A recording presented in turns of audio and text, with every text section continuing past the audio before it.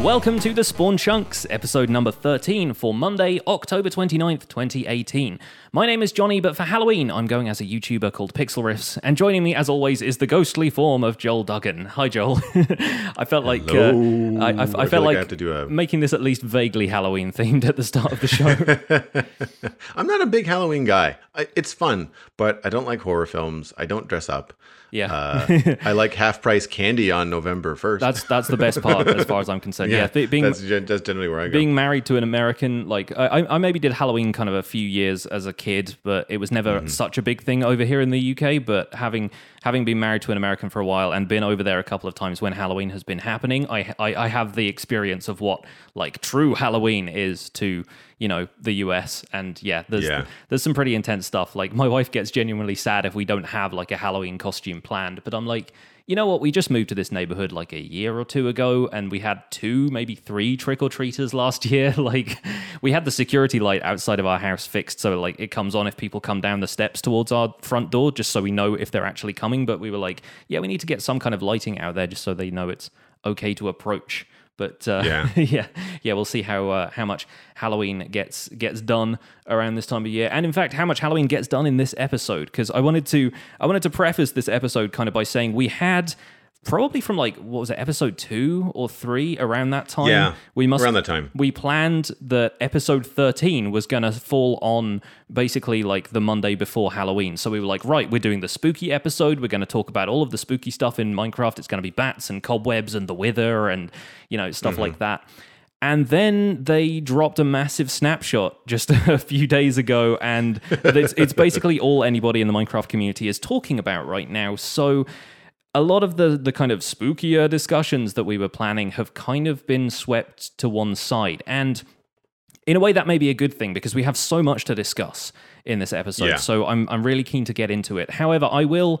Maybe if we've got time, I will go into a couple of things, and I will put out a call to action to you folks listening at home. Now, if you guys have some Halloween kind of spooky stories that you want to share, not necessarily like, you know, fan fiction or whatever you've written, although that would be kind of cool, maybe at some point.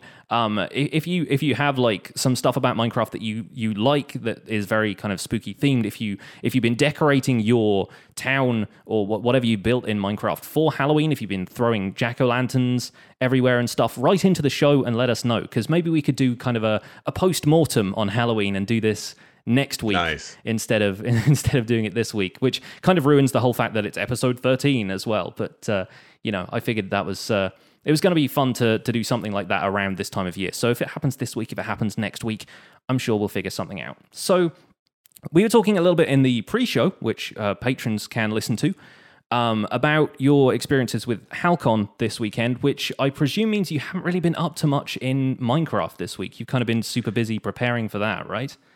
Yeah, exactly. So I dropped in to check out the snapshot and update a few things. And then I realized that, of course, that they had the new textures. And I went to say, oh, I'll just go check those out. That'll be my kind of contribution in my research. And then quickly realized that I have my game set up very specifically right now in the way that I like it. And even in the snapshot, all of my texture packs are still layered in the way that I want them. Yeah. So I was like, okay. I'm going to just not change this right now. So what I ended up doing was I did mess around a little bit, just kind of like look at the stairs and slabs and things like that, the shapes and see what blocks had what. But I didn't have time to play and explore any kind of like pillagers or pillager beasts or anything like that. But I did watch some videos of other people that had jumped into the snapshot, mostly some hermits that had just decided to go and do that. So I have some information that way. But yeah, no, HalCon was kind of like the big the big beast that ruled my weekend. I'm surprised I didn't see very much Minecraft related stuff at HalCon, and normally you do. Normally there's like a kid walking around in a creeper costume or like something. Yeah. But I didn't see anything. I think part of it might be the fact that HalCon just lands so close to Halloween. And so a lot of the costumes were either traditional sci-fi convention stuff with like superheroes and stuff like that, or it was more Halloween-y horror stuff where the older crowd was dressed as like, you know, vampires or, you know, weird characters from cult horror films and things like that. So there wasn't a lot of like happy, shiny Minecraft stuff going on. Sure, yeah. But I feel like on the surface, I've I've learned enough about the Snapshot to be really excited to dive into it this week. At least I'm not going to leave you behind, is what we're getting out of this. At least you're going to know vaguely what I'm talking about most of the time. Oh yes, yeah. Good. Yeah. I've seen things in videos, or I've spent quite a little bit of time researching them in terms of just the articles and stuff that have been out there. Good. Yeah, that was my worry, because I was writing out all of the show notes and I was like, what if Joel doesn't know what any of this is? But yeah, of course, we've seen stuff from Minecon as well, and a lot of the stuff in the Snapshot has been from Minecon. So yeah, it's good to know that stuff is at least, spinning around in your head, and we can get into it. So this week, I have not really been doing a huge amount. I feel like whenever a Snapshot comes out, I get that kind of, or whenever, like with the update Aquatic, I feel like interest in the current version of Minecraft just starts to tail off a little bit, because there's something new and exciting on the horizon, and people tend to slow down their activity in the current version of Minecraft because we're all looking to the future. At least in the Minecraft circles I run in, sort of whenever I'm watching people putting out videos, suddenly like the stuff they're doing on their SMP maybe gets cut in half because they're also making videos from the Snapshot and trying to keep each version straight in their head. So I've not been making a great deal of Minecraft content. I put out a couple of build battle videos with my friend Chosen Architect, whose wife is having a kid right about now. So he was like, can we just make some easy videos? Because I need to get like 3 episodes of things knocked out in like a couple of hours. So I went back on the Hypixel server and played some build battle, which was an experience. I haven't played on public servers much for a while, and they get way too hectic for me now. I feel like I dive in and out of them occasionally, and then I'm just like, yeah, there's a reason I stay away from this stuff. It's just full of very kind of like people spamming in the chat, and a lot of the stuff when you get into build battle, like I love competitive building and speed building and stuff. I've done bits and pieces of that in the past, but I would love to do that against a group of people who I know and who are actually going to put some effort in, and who are actually kind of known to be decent builders, and who I'm going to feel like a bit of a challenge, because we did a few rounds of build battle and there were some people who had clearly just either like phoned it in, or maybe they were younger and they didn't quite know what to build. The theme wasn't quite what they wanted. And then there's the people who just decide to build something obscene for 5 minutes. And so when it gets to the judging round, I have to blur it all out in my video, Right. So yeah, I did a little bit of that. I did a little bit of stuff in my survival guide series. I've been trying super hard not to rush the end game in survival guide. I'm trying not to like go and find the end dragon in episode 3. But I think it's getting that way now. I think people in the comments are starting to go like, are you going to go to the end now? Like, we want to hear some stuff about that. And like, once end game opens up the rest of the game, then we can really get into the meat of what I feel like survival gameplay is in Minecraft. So yeah, I'm balancing that right now, but I think I'm probably going to go and find a stronghold at some point this week. But aside from that, yes, I've been messing with the snapshots. So without further ado, let's get into it. We had Snapshot 18W43A this week, and it has now progressed to 18W43C because there were various bug fixes and things like that they wanted to apply just to make the Snapshot experience a little bit more accessible to people who are getting jittery issues, performance issues, and stuff like that. So, as I said before, a lot of this is stuff that we already know about from Minecon, but I don't know about you, but I was quite excited to find that there was some stuff that we hadn't heard about from Minecon at all. Yeah, quite a bit, actually. Yeah, and so we have pillagers and illager beasts are there. They only appear as spawn eggs, I think, right now. They don't naturally spawn in the world. Yeah, the AI isn't finished. I either saw that on Twitter or on Minecraft.net, but they're just like, they're in there, but it's still very early. And the having spawned in a few pillagers, you can kind of tell that because their AI right now takes them right up close to their targets when they attack. So I spawned a bunch of pillagers around an iron golem, and the iron golem just like wiped the floor with them because they all run straight up to it. And I'm like, guys, you're ranged attackers. You've got crossbows, I'm almost like trying to coach them through this and be like, no, stand at a distance, and spawning them further away. But I feel like they should at the very least have the kind of AI that skeletons do, where they'll try and get away from you so they can fire on you from a distance. But yeah, I guess whatever sort of template AI they had probably conforms closer to what you get with a zombie or something like that. But even so, it's cool to see them in the game. It's cool to have crossbows to play around with.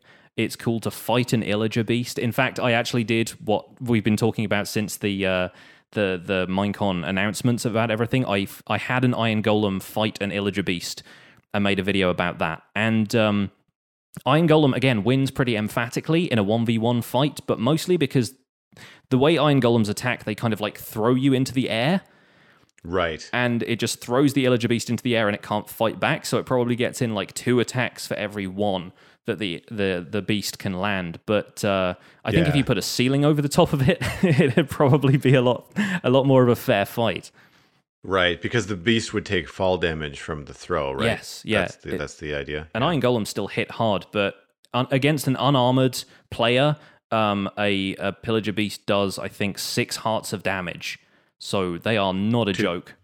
2 hits, you're done. Basically, yeah. And even against, like, you know, full diamond armor and stuff, then they're probably going to take you down in 3 or 4. Yeah. Not to mention, you're never going to be taking on just a Pillager Beast, right? There's going to be him plus whatever Pillagers are with him. Not to mention the fact that this is probably at night, so there'll be other mobs around, and you're going to need to pillar up and attack it from a distance. The strategy for fighting an Illager Beast is something that has done the rounds a little bit. They can actually be stunned if you block with a shield. Like, you take no damage if you block with a shield. That's kind of across the board for mobs generally. That's cool. Yeah. But yeah, like after they ram you a couple of times, they actually get kind of dizzy and some particles come off of them, so you can get in close and attack. But within a couple of seconds, they sort of recover and they let out this sort of blast of steam from their mouth, and that throws you backwards. It doesn't do as much damage, but it actually flings you a certain distance away, and then they charge you again.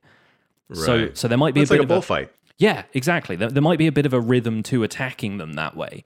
But yeah, cool. It is going to be very much about evasion, dodging, and then maybe taking them down from range if you have a ranged weapon of your own.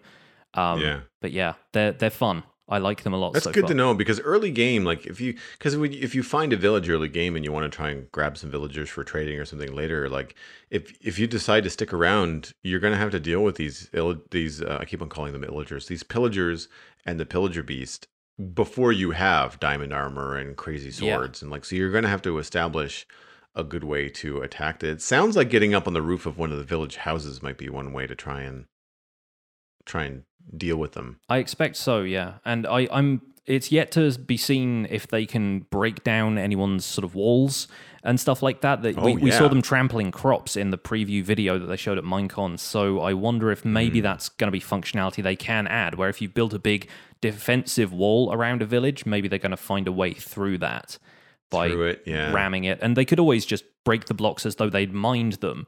But then there's not much else that can mine in Minecraft, and I wonder if that might be an exploitable mechanic. Sort of if you put a villager in a minecart and then have the beast try and mine its way towards it, you could almost do like an automated mining thing that way. That would be kind of cool, actually. Like, it's not going to be something that you could exploit to really get a lot of mining done, but it would be kind of just a fun. It'd almost be like a fun challenge, because you've got to get the villager, you've got to set it up, you've got to somehow capture or move an Illager Beast or Villager Beast. Like it's what are they called again? I mean, they're just called Illager Beast for now, which is weird because they go with pillagers, and there's okay. So that's why I'm confused, because Illager Beast is actually what they're being referred to. That's what the spawn egg is called in the game right now, and they're still searching for the right sort of name. I think Jeb has got a few suggestions that he's been throwing around there, but nothing is quite. Maybe they'll land on something. I mean, Phantoms is that we talked about last week. That's an excellent name. You know, I mean, it's Minecrafty and it suits the mob, and I'm sure they'll come up with something. I almost want them to give it almost like a name that counteracts its intentions, like something very pretty, like Rose. You know, the Rose Beast. Yeah, you know, again, maybe to kind of like, because Iron Golems have roses, you could almost have like, you could call the beast like the Thorn Beast or something, like something that would almost be like a versus the Iron Golem sort of. I quite like that. Yeah. It's got a duality to it. That's nice. A dichotomy. Yeah. Cool. They do sort of look the same too, in terms of just like the straight eyebrow and the nose, and like they got without the horns. But they've got village aesthetic. The villager honk is what I like to call the the look. Big old nose. Yeah. So outside of that, the other features we saw at Minecon, were bamboo and pandas, which are in the game now. I was actually quite surprised by that, because I thought they were features that were going to be reserved for the Bedrock beta. but bamboo and pandas have been added to Java snapshots as well. You can't use the bamboo to make scaffold yet. I think that's something else that they're still working on the functionality of in Java, and maybe working in some feedback that they got about them from Bedrock, because there's some weird stuff where, like, a lot of the time you'll instinctively crouch when you're walking around on stuff you're using as scaffold, because and that sends you down that sends you down through them. So it's a little bit difficult to kind of place blocks on the side of scaffold and so forth. So maybe they're taking that into account and reworking the functionality before they add them to the Java snapshots. But once they do, how do you feel about, like, rather than going up and down and using shift like a ladder in scaffolding, how would you feel about, like, positioning yourself so you're in the scaffolding and then using the space bar to go up and down? I think that's how it works. You kind of jump up through them. Okay.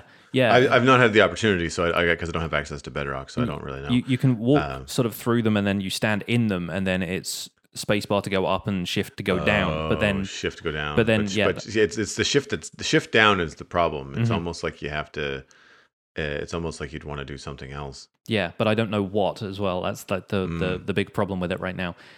So yeah, we've yet to see those, but bamboo can be found in jungles and appears infrequently in jungles, even if you don't find the bamboo jungle biome where it appears in huge amounts. So I walked through a jungle and oh god, the frame rate the frame rate was terrible.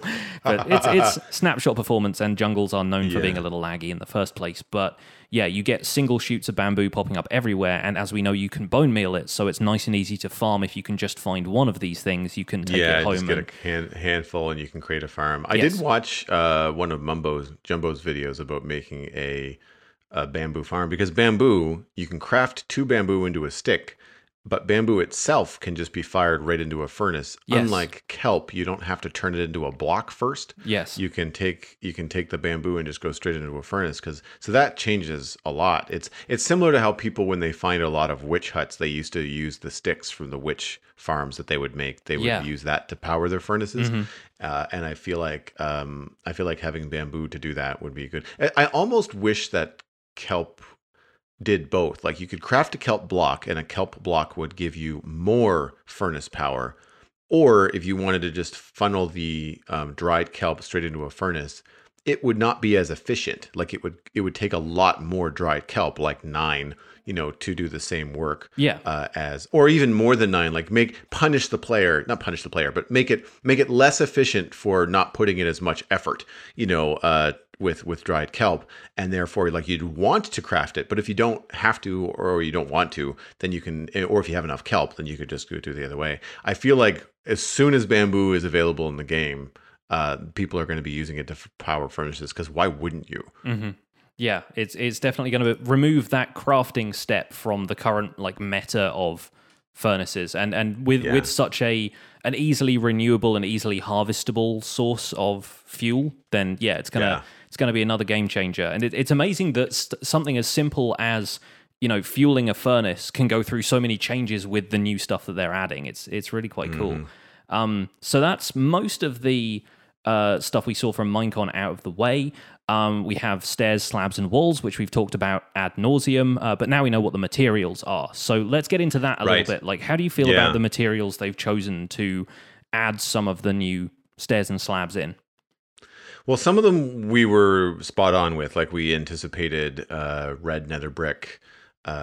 We spitballed, I think, about whether we didn't know whether they would do mossy cobblestones, slabs, walls, etc. I wasn't sure if they was, and to be honest, I didn't see if they were going to really add a whole bunch, but I did a little bit of building with them on stream, and I was pleasantly surprised at how much variety you can now put into, like, a stone staircase if you add in mossy stone brick and andesite, like polished andesite stairs go in there now. It's going to make building, like, ruined castle structures and stuff like that just that little bit more customizable. And I feel like in terms of the depth you can get out of building, that's actually a really good addition, more so than I would have called beforehand, at least. Yeah, as someone that just finished streaming a couple of weeks ago about building a stone path up to my inn on a bridge, and was dealing with like putting cobble here and gravel there and brick stone, stone brick stairs here and cobblestones there. Cobblestone stairs and stone brick stairs were the only variants of stairs that you had. So it's going to be really nice to have all those things. There's also smooth stone stairs. It's going to help with landscaping. So there's some things that I'm definitely happy to see, and some things that we knew that we hadn't seen the smooth stone stairs. They told us they were coming, but they didn't say, like, they didn't show us anything ahead of the snapshot. And so those kind of things I thought were great. I'm a little perplexed on a couple of things. Some of it is going to be my just personal opinion and build preference. I don't build with red sandstone. I don't build with really regular prismarine that much. So when they're saying we've got 14 new sets of stairs and slabs, etc., coming, and they add smooth red sandstone stairs and walls, they add andstone brick walls and stairs, which I don't know if anybody uses that. Prismarine walls, never going to use them. Red sandstone walls, also very unlikely because it's red sandstone. It's got nothing to do with the fact that they've got all these cool textures. So the red sandstone itself, in terms of having another kind of sandstone and all the different textures, it's fine. It's the color of it that I don't find really works well with anything outside of maybe acacia wood. Sure, yeah. So it's one of those things where, like, I don't seem to build with it very much, so I don't get excited about that kind of thing. I was surprised that we did not get fences in red nether brick. Yeah, because we already have the fences in the nether brick. Yeah, after our chat about that last week as well, just thinking maybe that's possibly just them still trying to work out how the materials in the nether are going to behave, because they've clearly nailed it down for like what the overworld is supposed to be doing. But again, if people have been asking for a nether update, maybe that's the kind of stuff that they're going to hold off until they overhaul the nether, maybe change the look of nether fortresses even, because they want to make changes to nether brick and bring it in line with all these other materials. But I feel like for them I feel like they've been saying just how easy it's been. They say like, hey, look, we've done all this in this short period of time. Bam, bam, bam. Here's like 6 new walls and 6 new stairs. And I feel like, well, how do you have end stone higher on that priority list than quartz? Like a quartz wall, I would want a lot sooner than end stone bricks. So, because again, the end stone bricks, the color of them is just so, it doesn't match anything. Like, unless you're building in the end, there's no real reason to have end stone bricks, only because end stone bricks look good next to end stone. But that's it. That's the only thing that they really look good next to. They do feel like a bit of an outlier in that whole group, don't they? I feel like, and in terms of like the colors and things, I feel like they could do, if they're going to make more changes and stuff, I feel like they have a little bit of work to do to bring some of these, we'll say, color harmonies together. Like, forget about what it looks like on its own. Think about the multiple purposes of it and what it looks like with other blocks. Similar to how, like, you use different kinds of wood to get different kinds of textures when you're building in the overworld. It would be nice if they took red sandstone and maybe brought it closer to sand, so you could use both of them together and have it not be like a harsh, change from one to the other. As far as the other blocks, I mean, like the loom looks really cool. You'd mentioned. Did we mention that yet? I don't know if it's in the notes. I'm not sure we didn't know. I've been kind of dotting around the notes and kind of going, what do we already know about and what is brand new for this, and kind of saving the looms almost like Mojang did as kind of a surprise. So looms, it was very cool to see. They look beautiful. It's one of my favorite new additions to this, just on the basis of the texture alone. Because functionally, looms are a new way to decorate banners that provides a GUI for you to view all of the banner shapes and stuff. I think this may even have been a bit of a reaction to the fact that a lot of banner creating websites and stuff have popped up, because it's not that easy to design a banner just in the game. And then a lot of those have eventually become sort of infected with malware and things, and so maybe it doesn't look too great for them to be, to have these, rely on these external tools in order to design something like that. So they've got a way to design it in game now. It's a little bit safer for people who don't know what they're doing tech-wise. But it displays a bunch of craftable patterns. It changes the way the patterns are. What materials are required for the pattern. You only need 1 dye to do a stripe of color, where previously you needed 3.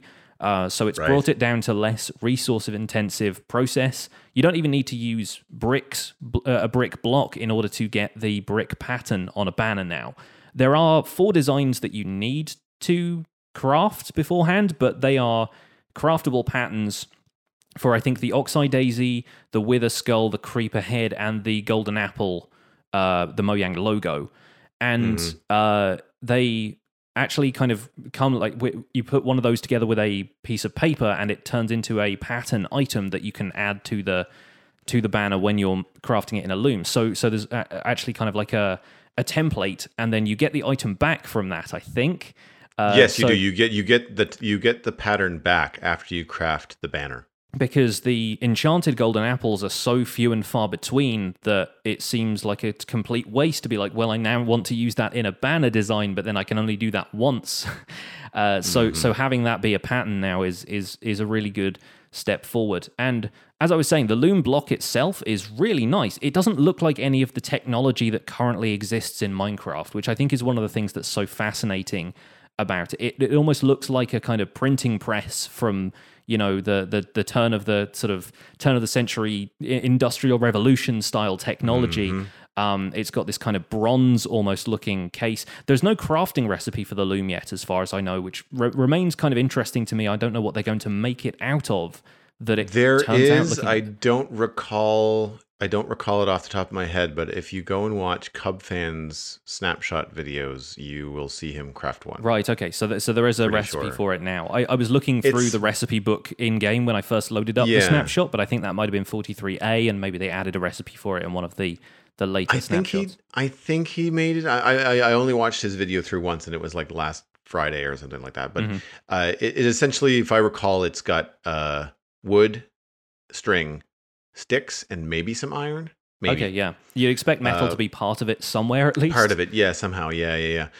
Or it maybe has trip hooks. I can't remember exactly what it is. I get confused because there's a couple of new things. Because the trip hooks are part of the crossbow recipe, right? Yeah, you need an iron ingot and a tripwire hook for the crossbow. Yeah, exactly. So one thing that I like about it is, like you said, the way that it looks, because it also looks like an air vent or a radiator. So you could put it in your house build as like a heat source, or you could put it in the wall, and have it look like part of the decor, or have it look like a functioning appliance in the house. The side texture of it looks kind of like kitchen cupboards as well, like it's got drawers in it.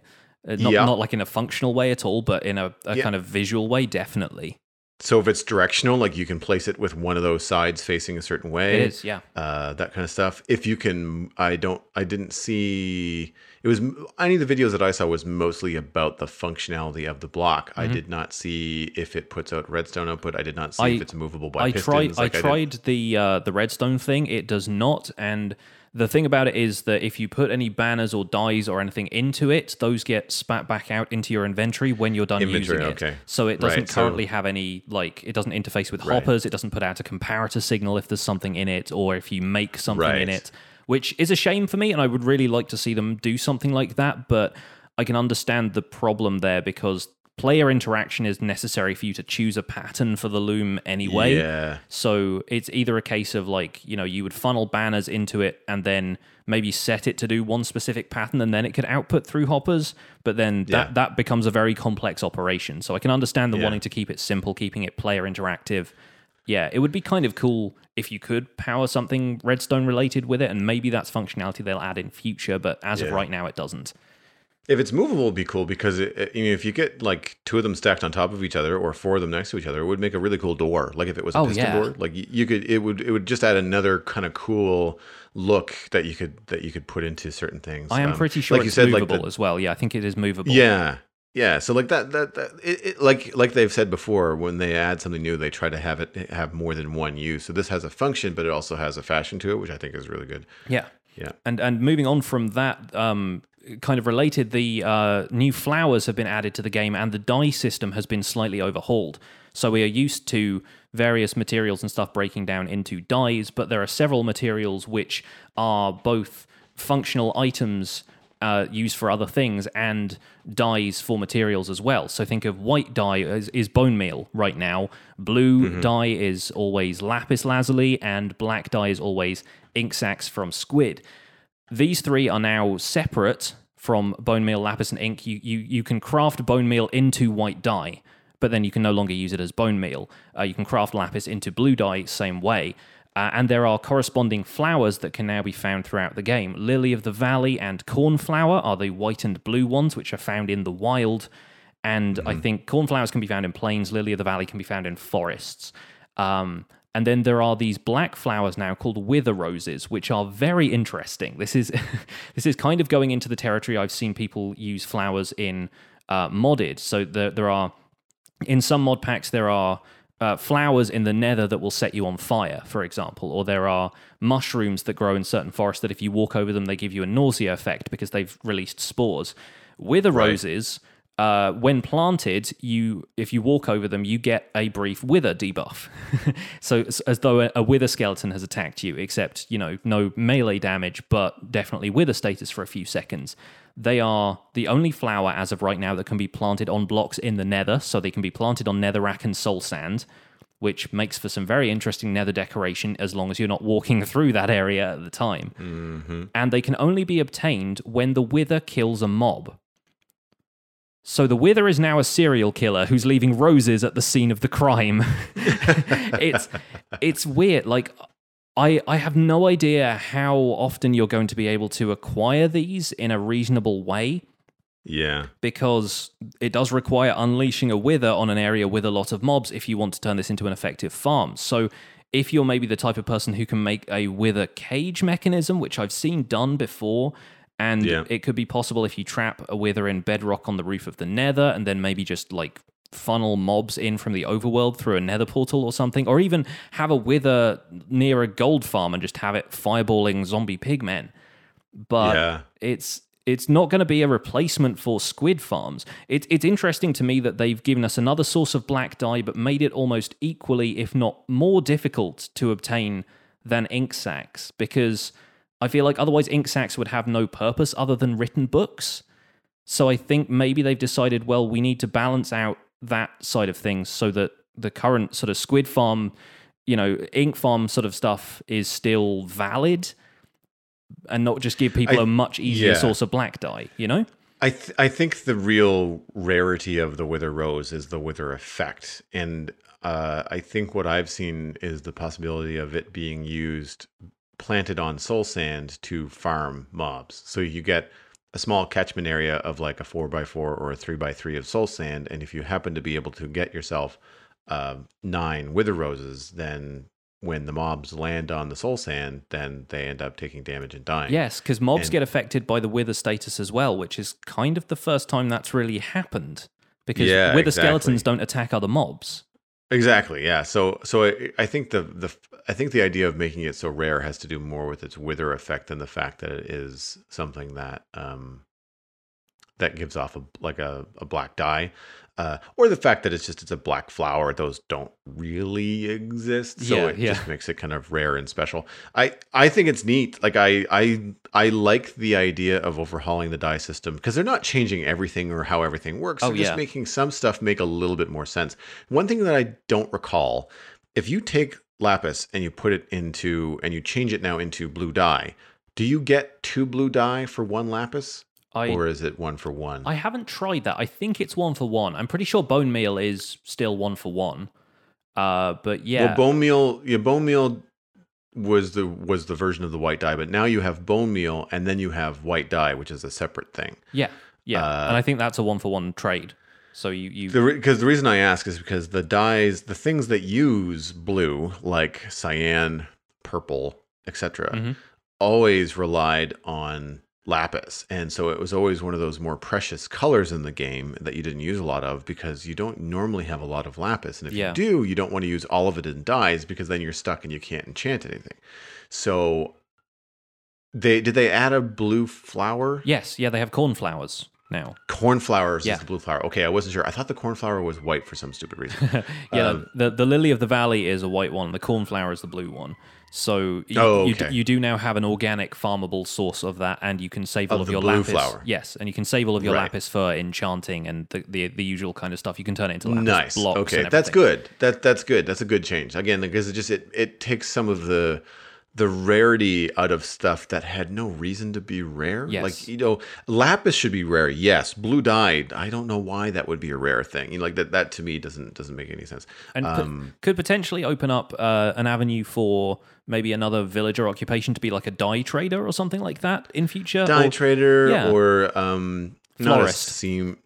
Florist, or what's I can't remember the old world term for someone that makes like tapestries and like a weaver kind of thing, maybe. Like a weaver, or you could have, a textiles or something where that particular villager, like everything that they trade could have something to do with, flowers, dyes, materials, wool, etc. And maybe the loom as well.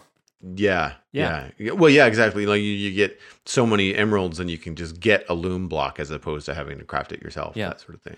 Yeah. Before we move on from the new dyes and flowers, one of the the unexpected features of this snapshot is that flowers can now be added to mushroom stew to basically turn it into a kind of potion. There's this new item called Suspicious Stew, which imbues a brief status effect on the player, and they can be either good or bad depending on which flower you've added. But the fun thing about this is that the icon, the sprite for the Suspicious Stew item, is always the same.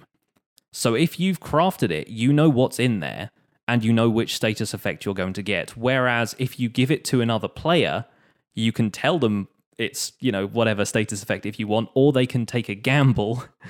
And I think it's going to be really interesting for shops and things like that, because there are two effects. I think if you put in a Wither Rose or a Lily of the Valley, you get the Wither effect or a poison effect from eating the stew.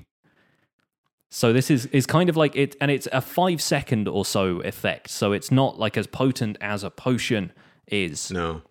And not necessarily even as bad as some of the wither effect or poison that you get from cave spiders. Probably wouldn't last as long.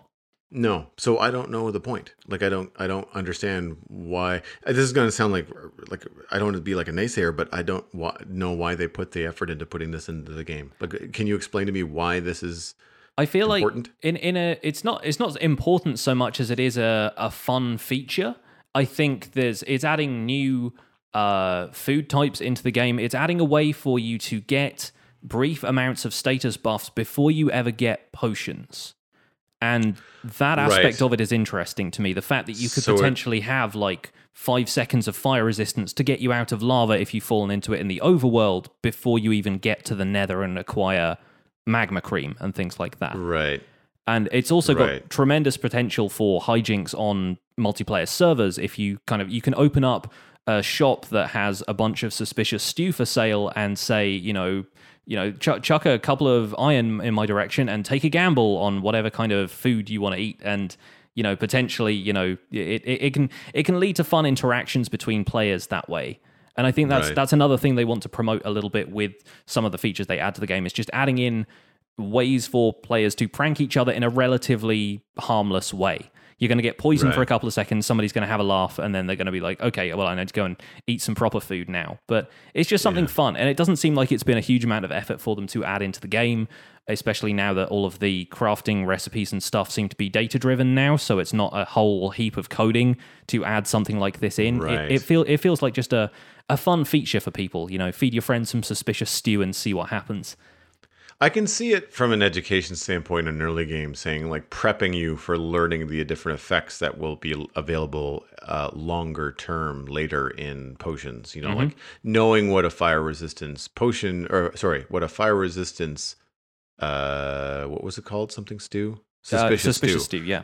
Yeah, learning what a fire resistance suspicious stew does early game means that when you find a fire resistance potion or the ability to craft one later, you know what it does. It just does it longer. And therefore you'd be like, ooh, that was really handy when it was available for 5 seconds, but it's even handier now that it's available for 8 minutes.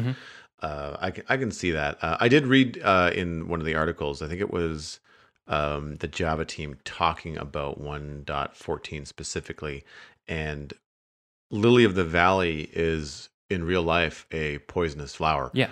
And one of the things that they wanted to do was add a way to show players that it is a poisonous flower. So the effect of the Lily of the Valley in Suspicious Stew is, of course, negative. I think it's poison. And so that's a way to communicate to players like, hey, just because it's in Minecraft doesn't mean it's a safe thing. So if you do find Lily of the Valley, don't do anything with it because it's a poisonous flower. So I can see that kind of aspect to it. I'm also guilty of someone that, like, I make a chicken farm the first time first couple hours I play the game, and then I never look back. Like I don't really make any of the other foods available in the game because they don't seem to have any real rewards for the amount of effort that goes into them. Yeah, for sure. But I think, and that could just be me aging out. Like that just could be me just like, all right, well, at my age and my play style, that's just not something that interests me in the game. You've got your own priorities. You're like, I want enough food to sustain me so I can go and build something cool, rather than I want to run around collecting mushrooms all day because of RP wanting to make all these stew. Totally. Yeah. So it's catering a little bit to different play styles, quite literally catering, I suppose.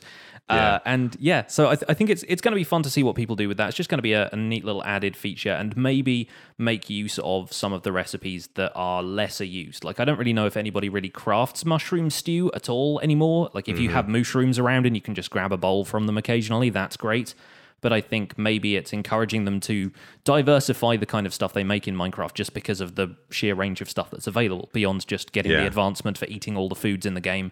I wonder if that will now include all 12 types of suspicious stew and all of the negative status effects they inflict on you. Well, I would hope it would, because then it would encourage you to learn more about them, and get that achievement. You'd have to learn how to make all that stuff, and then you'd find out what the effects were and stuff. I think that's a good idea. One thing that I'd like to touch on before we move on from talking about the snapshot is the fact that the newer versions of the textures are in the game. I've saved this kind of for last because I knew we were going to really get into it on this one. I've seen some videos. I've seen people come down on both sides. It's been pretty divisive online, from what I can tell. It has, There's some stuff that's pretty uniform. Like, there's a lot of people that don't like sand. But I'm curious because of the conversations that we've had before, and because you've had time to play in the snapshot with the new textures. I've only watched people's videos, so having some time in the game with the new textures, what are your feelings on them? I am definitely one of the people who didn't like the color specifically of the new sand, and Jap has since released another picture of a revised color scheme, I guess, for sand. The new texture of sand is a lot lighter and closer to what we had before the version 3 textures in the snapshot, because the version 3 textures had this kind of rosy, orangey pink hue to it, and he talked about wanting to make the deserts feel warmer.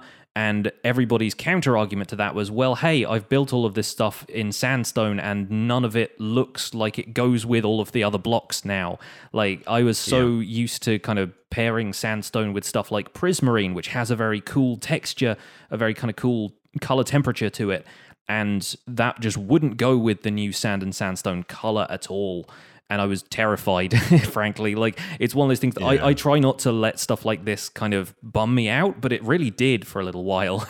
and it seems strange to admit, but yeah, I really didn't like the new sand. And having seen that it is now back to the lighter, kind of cooler yellow with a little bit of kind of more greenish color, I guess, in it, it's a lot nicer. And I really hope that that's the version they work with going forward. The texture, I think, is the problem. People are saying the sand texture looks too smooth. It looks too much like the top texture of sandstone.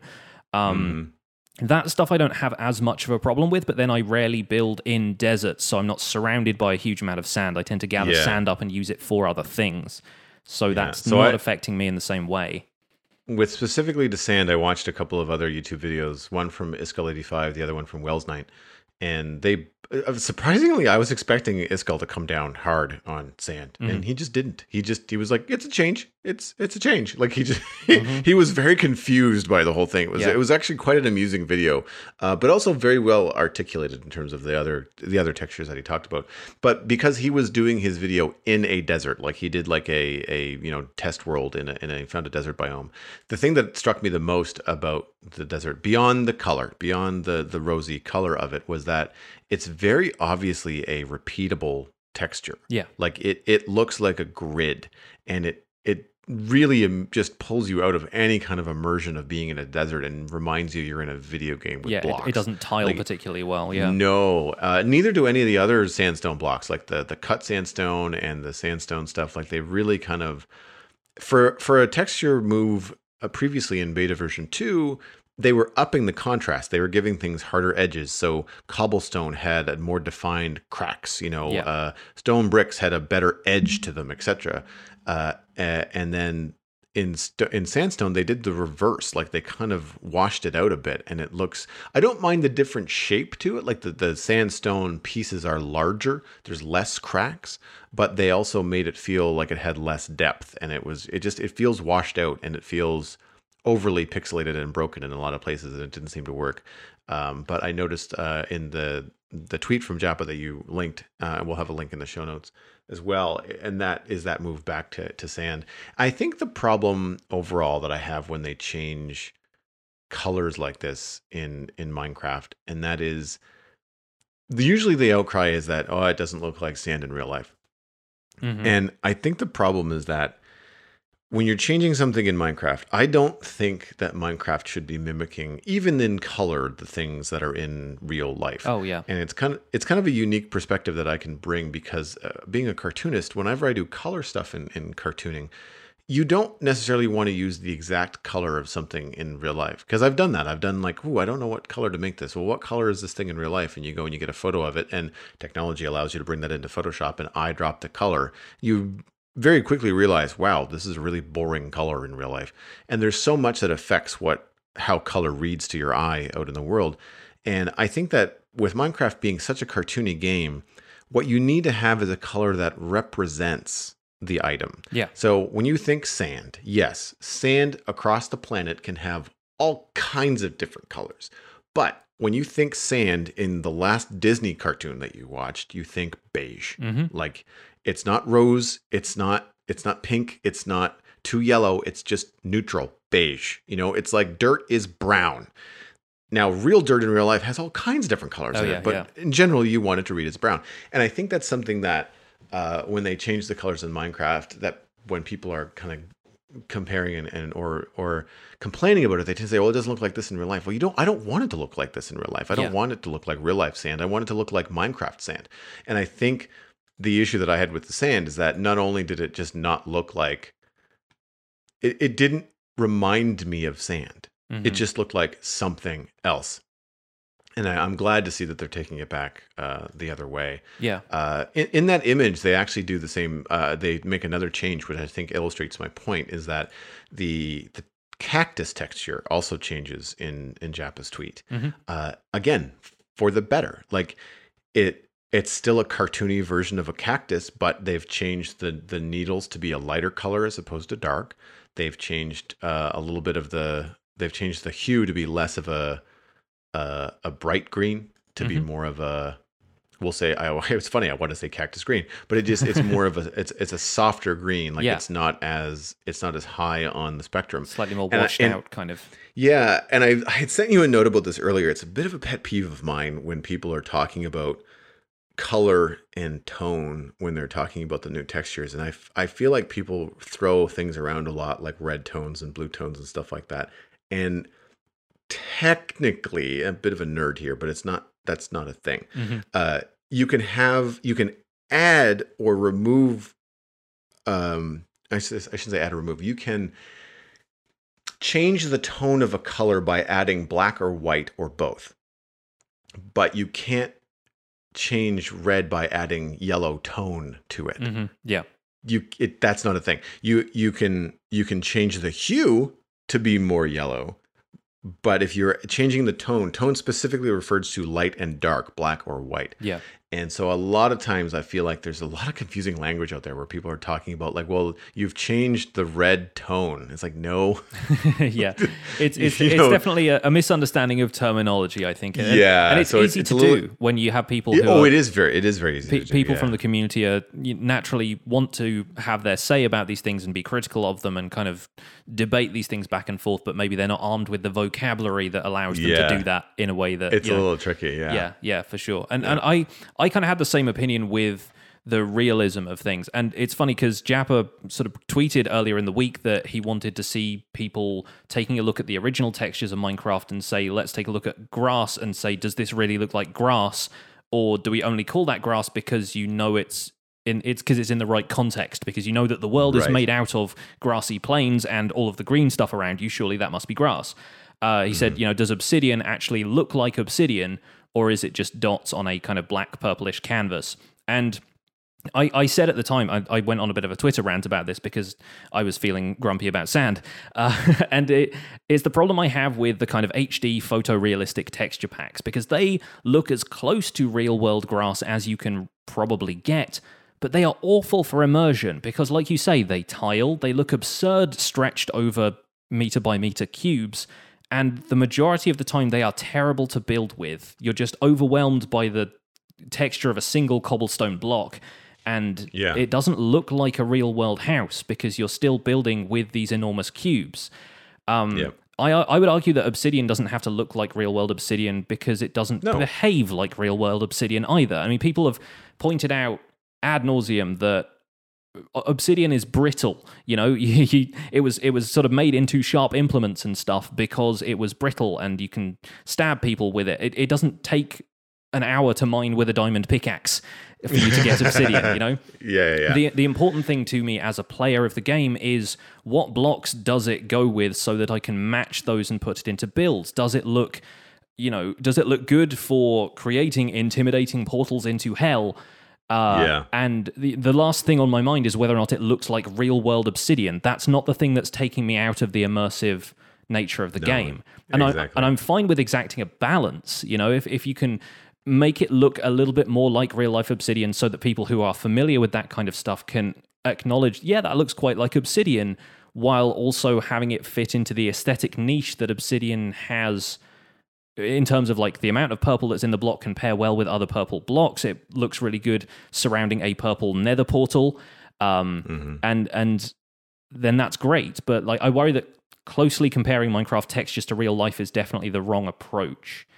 And stuff like Obsidian really has a niche in the block palette that really should be the focus. Like, Minecraft has been around for almost 10 years at this point.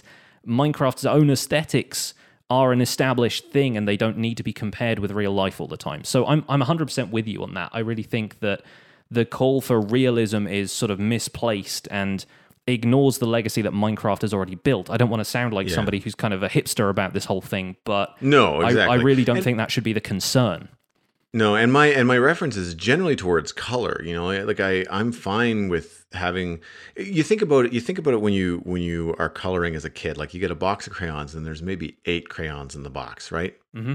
You use the yellows for sand. You use the green for trees. Yeah. You might use a different green for a bush than you do for the grass, so that they look like they're separate. Blue for sky. But it's like none of them are at all the real world colors. Then you grow up a little bit and you get colored pencils, and there's 16 or there's 32 different colors in the box. And then you're like, you might actually have a light brown that you can use for sand. Mm-hmm. And I think that's kind of where I'd like to draw the comparison, is that you want this stuff to evoke the idea of, sand or gravel or stone or whatever. And you want it to still be something that's usable in the game. And that's where I think that they've made some positive changes, like, not to dwell on all the stuff that I think is like this. The sand kind of took the race, I think, as far as the, oh, heck no, please don't do this. But then there's some positive changes. Like, previously, I thought that the second version of andesite was a little bit blue, and the texture is fine. It's a change. It's neither good nor bad, in my opinion. I think it maybe matches cobblestone and some of the other things better, but the color didn't allow you to really move it and use it within other grays.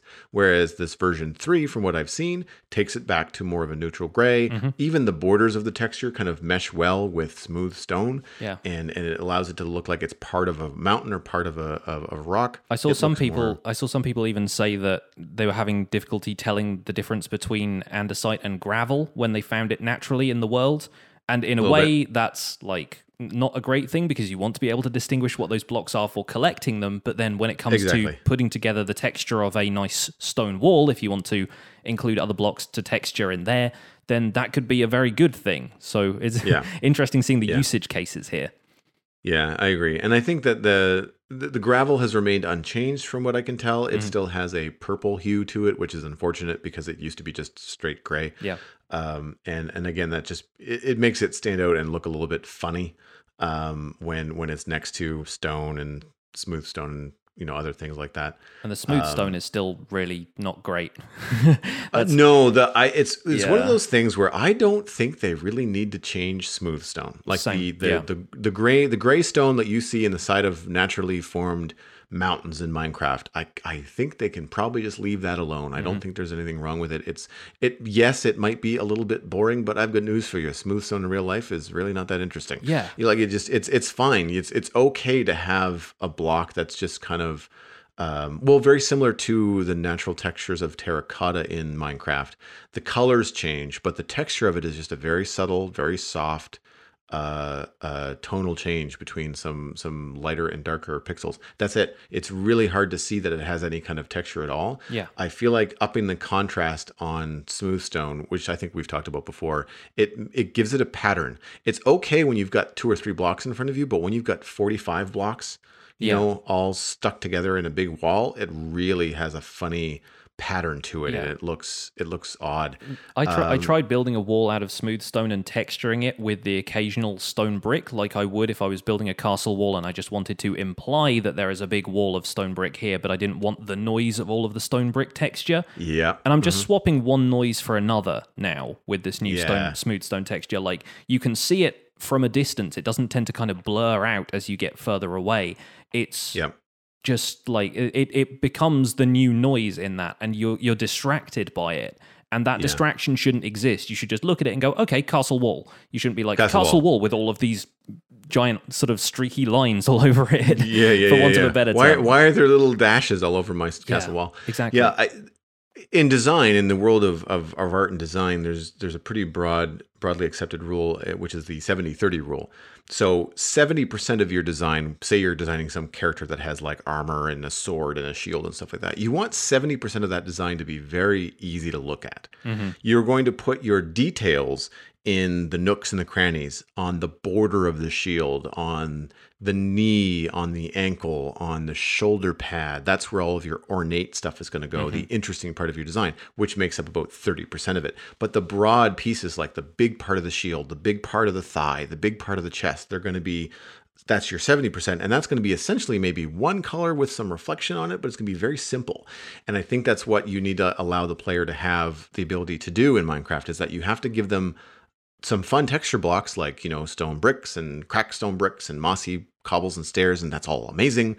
But then you also have to give them some neutral blocks like smooth stone. Smooth sandstone is another one that's great. Like, again, with the proper texture, but like the block itself, the ability to make a smooth quartz block, a smooth sandstone block, etc., that does not have a lot of noise in it, is great because it gives the players the opportunity to fill those sections, that 70% of easy, easy on the eyes in the game. When you don't have that, then it's hard. Things get very noisy very, very quickly. I'm okay with a lot of the other changes that I've seen. Like andesite stairs and even granite seems to be better. Yeah, I feel like we're dwelling on the negatives a little bit here as well. So I absolutely love granite. I think the new granite looks spot on, and I would not change a thing about it. So I really hope they don't. Yeah. Mossy cobble is another one that I feel like has changed for the better. I think it's slightly brighter and it's higher contrast, but that feels good. It feels as cartoony as it should be to have like mossy stuff, and when you come across a dungeon, having it all over the floor and zombies spawning everywhere, it feels right to me.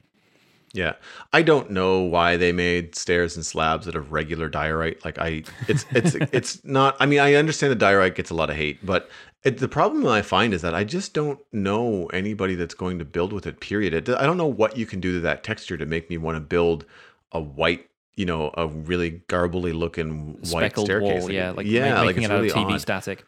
I do think it's a little weird. I think the new natural stones having stairs and slabs is going to be dynamite for terraformers. People like my buddy Fwip or Good Times with Scar or anybody who's really into their terraforming is going to have an absolute ball with that stuff. I've already seen so many people on the Reddit and places and on Twitter posting screenshots of well, this is how I build a cave now, and it's superbly detailed, and it looks it doesn't overwhelm you with the detail because the texture all blends in. And now in the case of this smooth stone, it's kind of a distracting texture, but the idea of a cave is there and feels much more realistic to what a cave in real life would be, because you can shape the walls in different ways.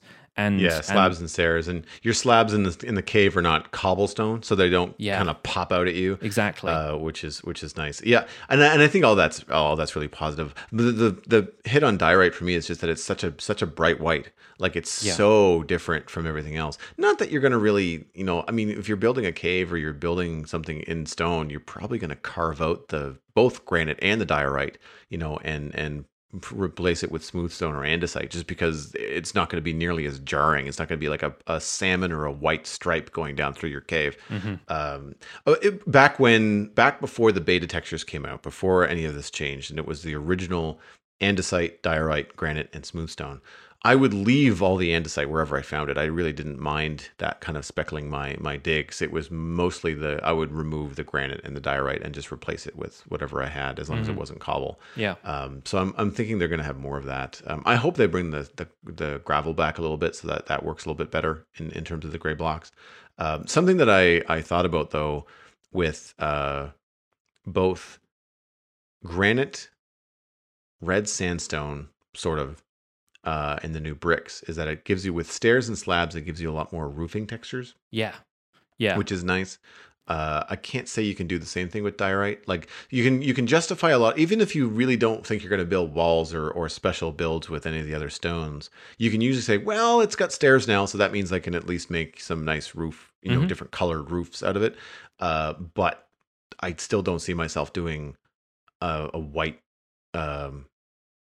Diorite polished diorite roof, Yeah, I think it's one of those things where it's kind of nice to have it as part of your builder's toolkit, and who knows, in 6 months time or whatever, when the snapshot comes out, maybe we'll find people finding good uses for that we hadn't even thought of now. And that's, I think, there's going to be changes too. Absolutely, yeah, and there's still plenty of time for it all to change. So I would encourage everybody to submit their feedback to the Minecraft sort of feedback forums and on the suggestions Reddit and stuff. They are listening to stuff like this, and Jappa's been kind of chatting back and forth with everybody on Twitter for the entire week, basically.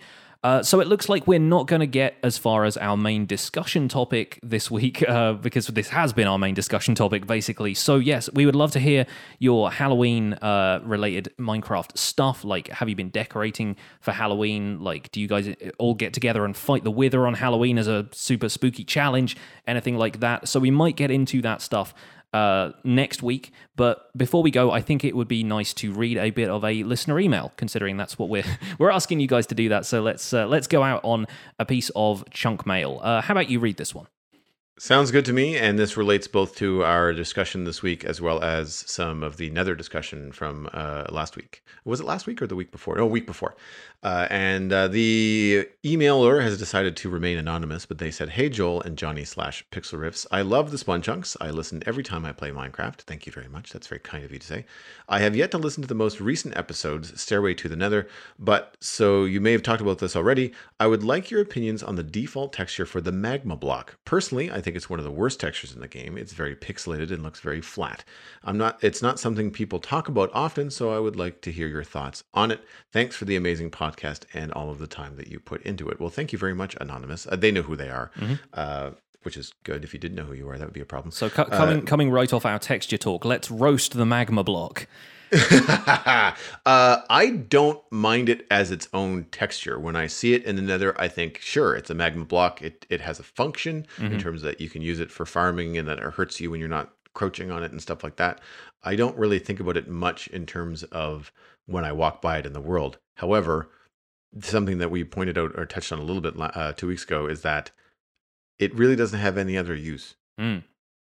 Yeah. The only time I've ever used one outside of farms, like using it as like a functional mob killer thing, I put a dark oak log and a magma block next to one another in my fireplace in my inn, and it looks like the end of the log is smoldering. It looks like it's it's burning. Because we don't have fire tick turned off on the server, I didn't want to put a fire in the fireplace in my wooden, bad things happen. in my wooden inn. So that to me was a cool feature that I could use it for, but it's very limiting, and I would like it to be more usable in builds. I also think that I think the magma block needs to be able to be crafted into other things. I think it should be it's almost like it needs to be like a collectible block for other uses. Like you can make it into other things. What do you think about it? Yeah, I think I'm along the same lines. It's never really been like the main offender for me as far as texture goes. When it first got introduced, I expected it to blend more with the netherrack. I expected it to be like netherrack texture, just with some more lines in it.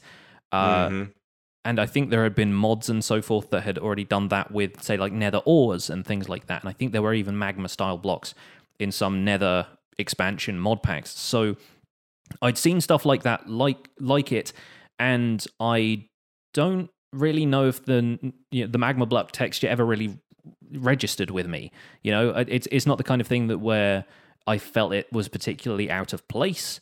And where you find it in the nether, it's right next to a lava lake and usually sort of surrounded by netherrack anyway. So it bridges between those two quite well. But yeah, I think the actual clumps of rock or whatever that is in the magma block do look kind of flat when considered on their own. So a little bit of detail could be added to it. I don't know if it is one of the blocks they plan to revise, simply because it's been added so recently that I think it's been part of their current vision for Minecraft, which some of the blocks that they're trying to update really weren't. The sort of legacy blocks that are now kind of being brought forward into this new texture pack. So I don't know, maybe it's one they could revisit in future, but to be honest, my opinion is that I've not really got an opinion on it.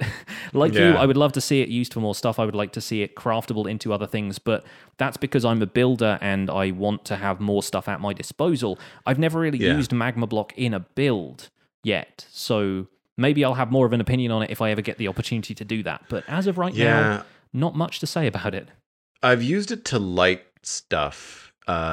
This was before they either fixed the bug or the bug developed into something different where you could put a torch under it and it would have the same light level of the torch. Yeah. And so would be able to give off stuff. And early in the game, you can get a lot more magma block than you can, say, glowstone. It also has a different color when you look at it. So if you're trying to make a dark, spooky build in the nether and you want to use it to light your nether hub, it was cool that you could then assign a full light level to the magma block. Not because it's going to prevent any spawning, but just because you're going to be able to see the build better. I wish that it was more functional, because that is now, as far as I know, and please correct me if I'm wrong, for anybody listening, that when the chunks are unloaded, it loses that residual light assignment and it just goes back to being default.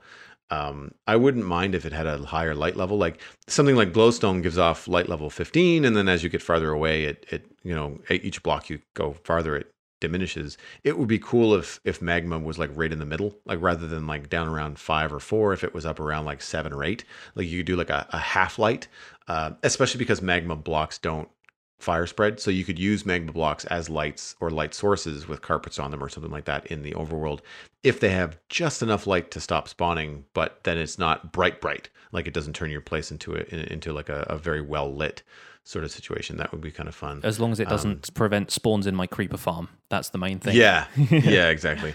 So, and that's the thing, like for me, I think it could maybe use a little bit more of a, because you don't want it to look like it could be stacked. I mean, you could make cobblestone walls and they look like they're stackable, or cobblestone also works as a road. It would be neat if you could use magma in the same way, maybe not as a road because you wouldn't necessarily want to walk on that, but it would be nice if magma blocks somehow tied into other blocks, but I don't see how they would be able to do that while still being able to leave it being kind of naturally found in the world. I think something we touched on a couple episodes ago, in terms of being able to craft magma blocks into something else or combine them with an existing brick like nether brick, or like red nether brick, to get something else, like something that has a lava texture in amongst the bricks. absolutely going into a fantasy realm of like, lava bricks or something. But that would be cool. It wouldn't necessarily be any kind of, realistic thing, but like neither's another. So I think that would be the way to go. I'd like to be able to do more with it in terms of landscaping and making like lava pits or volcanoes or something like that. It would be cool if it had some different variants, but I'm not sure how they would do that. That'd be a texture pack thing, an Optifine kind of like slabs varieties. And stairs don't make any sense, right? Yeah. Like you don't want those different shapes because you can't walk on it, so it really doesn't matter in that way. I think that if they do anything different with the magma block, then what they should do is maybe make it more of a functional block. I don't necessarily think it needs any kind of aesthetic change as it is, because you can't really use it for anything. Well, that's going to wrap up this episode of The Spawn Chunks. You can find more information about the show and links to some of the things we talked about today and in previous episodes on thespawnchunks.com. The music for the show was composed by me, and The Spawn Chunks is proud to be a listener-supported podcast. If you get some value out of the show, why not consider putting some value back in? You can visit patreon.com/thespawnchunks to join the community, where pledging at any level will get you an invite to our patrons-only Discord chat and will get us closer to insert Patreon goal here. I say it that way because we have yet to actually establish any more Patreon goals, but we've been brainstorming those behind the scenes, and we are getting close to ironing out what we want the game plan for the show to be. In the meantime, we are currently sat at 24 patrons, which is really awesome, and of course we want to thank everybody for keeping the discussion in our Discord merry and bright. It's been fantastic to get people's input on the snapshots, and I'm sure we'll be able to discuss more and more features as the snapshots roll on and we get closer to 1.14. In the meantime, there are many other ways you can spread the word about the show without supporting us on Patreon, and Joel will now explain. One of the easiest ways to share the show is just to poke a friend in the arm and say, hey, I think you should listen to this. And if you use social media, you can find us at The Spawn Chunks on Twitter and Instagram, and tell your friends all over the planet that you listen to the show, and they should too. You can also email us at thespawnchunks@gmail.com. Don't forget to send us your Halloweeny, spooky Minecraft stories. And you can find The Spawn Chunks on iTunes, Google or Google Podcasts, Stitcher, and Spotify. Woohoo! Hey. The RSS feed for the show is at thespawnchunks.com if you'd like to add that to your favorite podcast player. We also have a patron-only RSS feed on the Patreon page. That is how you get the pre-show and post-show. You have to be a patron, but once you are a patron, you will see the special feed that will get you the extra content currently attached to the Spawn Chunks. My name is Pixlriffs, and you can find most of what I do at youtube.com/pixelriffs, where I have a Minecraft survival guide series for beginners and a multiplayer Let's Play series called Decidedly Vanilla. I'm also the voice for the unofficial Hermitcraft recap, which you can find through a quick YouTube search, and I stream 3 days a week on Twitch, where these days I mostly work on larger Minecraft projects for my YouTube series, but I play other games from time to time. Aside from that, I'm at Pixlriffs on both Twitter and Instagram. Joel, where can people find you online? You can find everything I am doing online at joelduggan.com. It is where I keep my illustration and design portfolio. As you probably heard this week, I spent a lot of time at HalCon. You can follow me at Joel Duggan on Instagram and see some of the work that I was posting there. I'm also going to have some commissions scanned and shared hopefully soon on Instagram as well. And I think I'm going to just continue to plug the Citadel Cafe. It's the other podcast I do. It's about sci-fi and geeky entertainment. So as we're heading into, the Christmas time with new movies and stuff coming out, then you might want to check out the Citadel Cafe to hear the things that we talk about over there. That's it for me. Thanks for visiting the Spawn Chunks. The world outside is infinite, and if the stew looks suspicious, it's probably fine.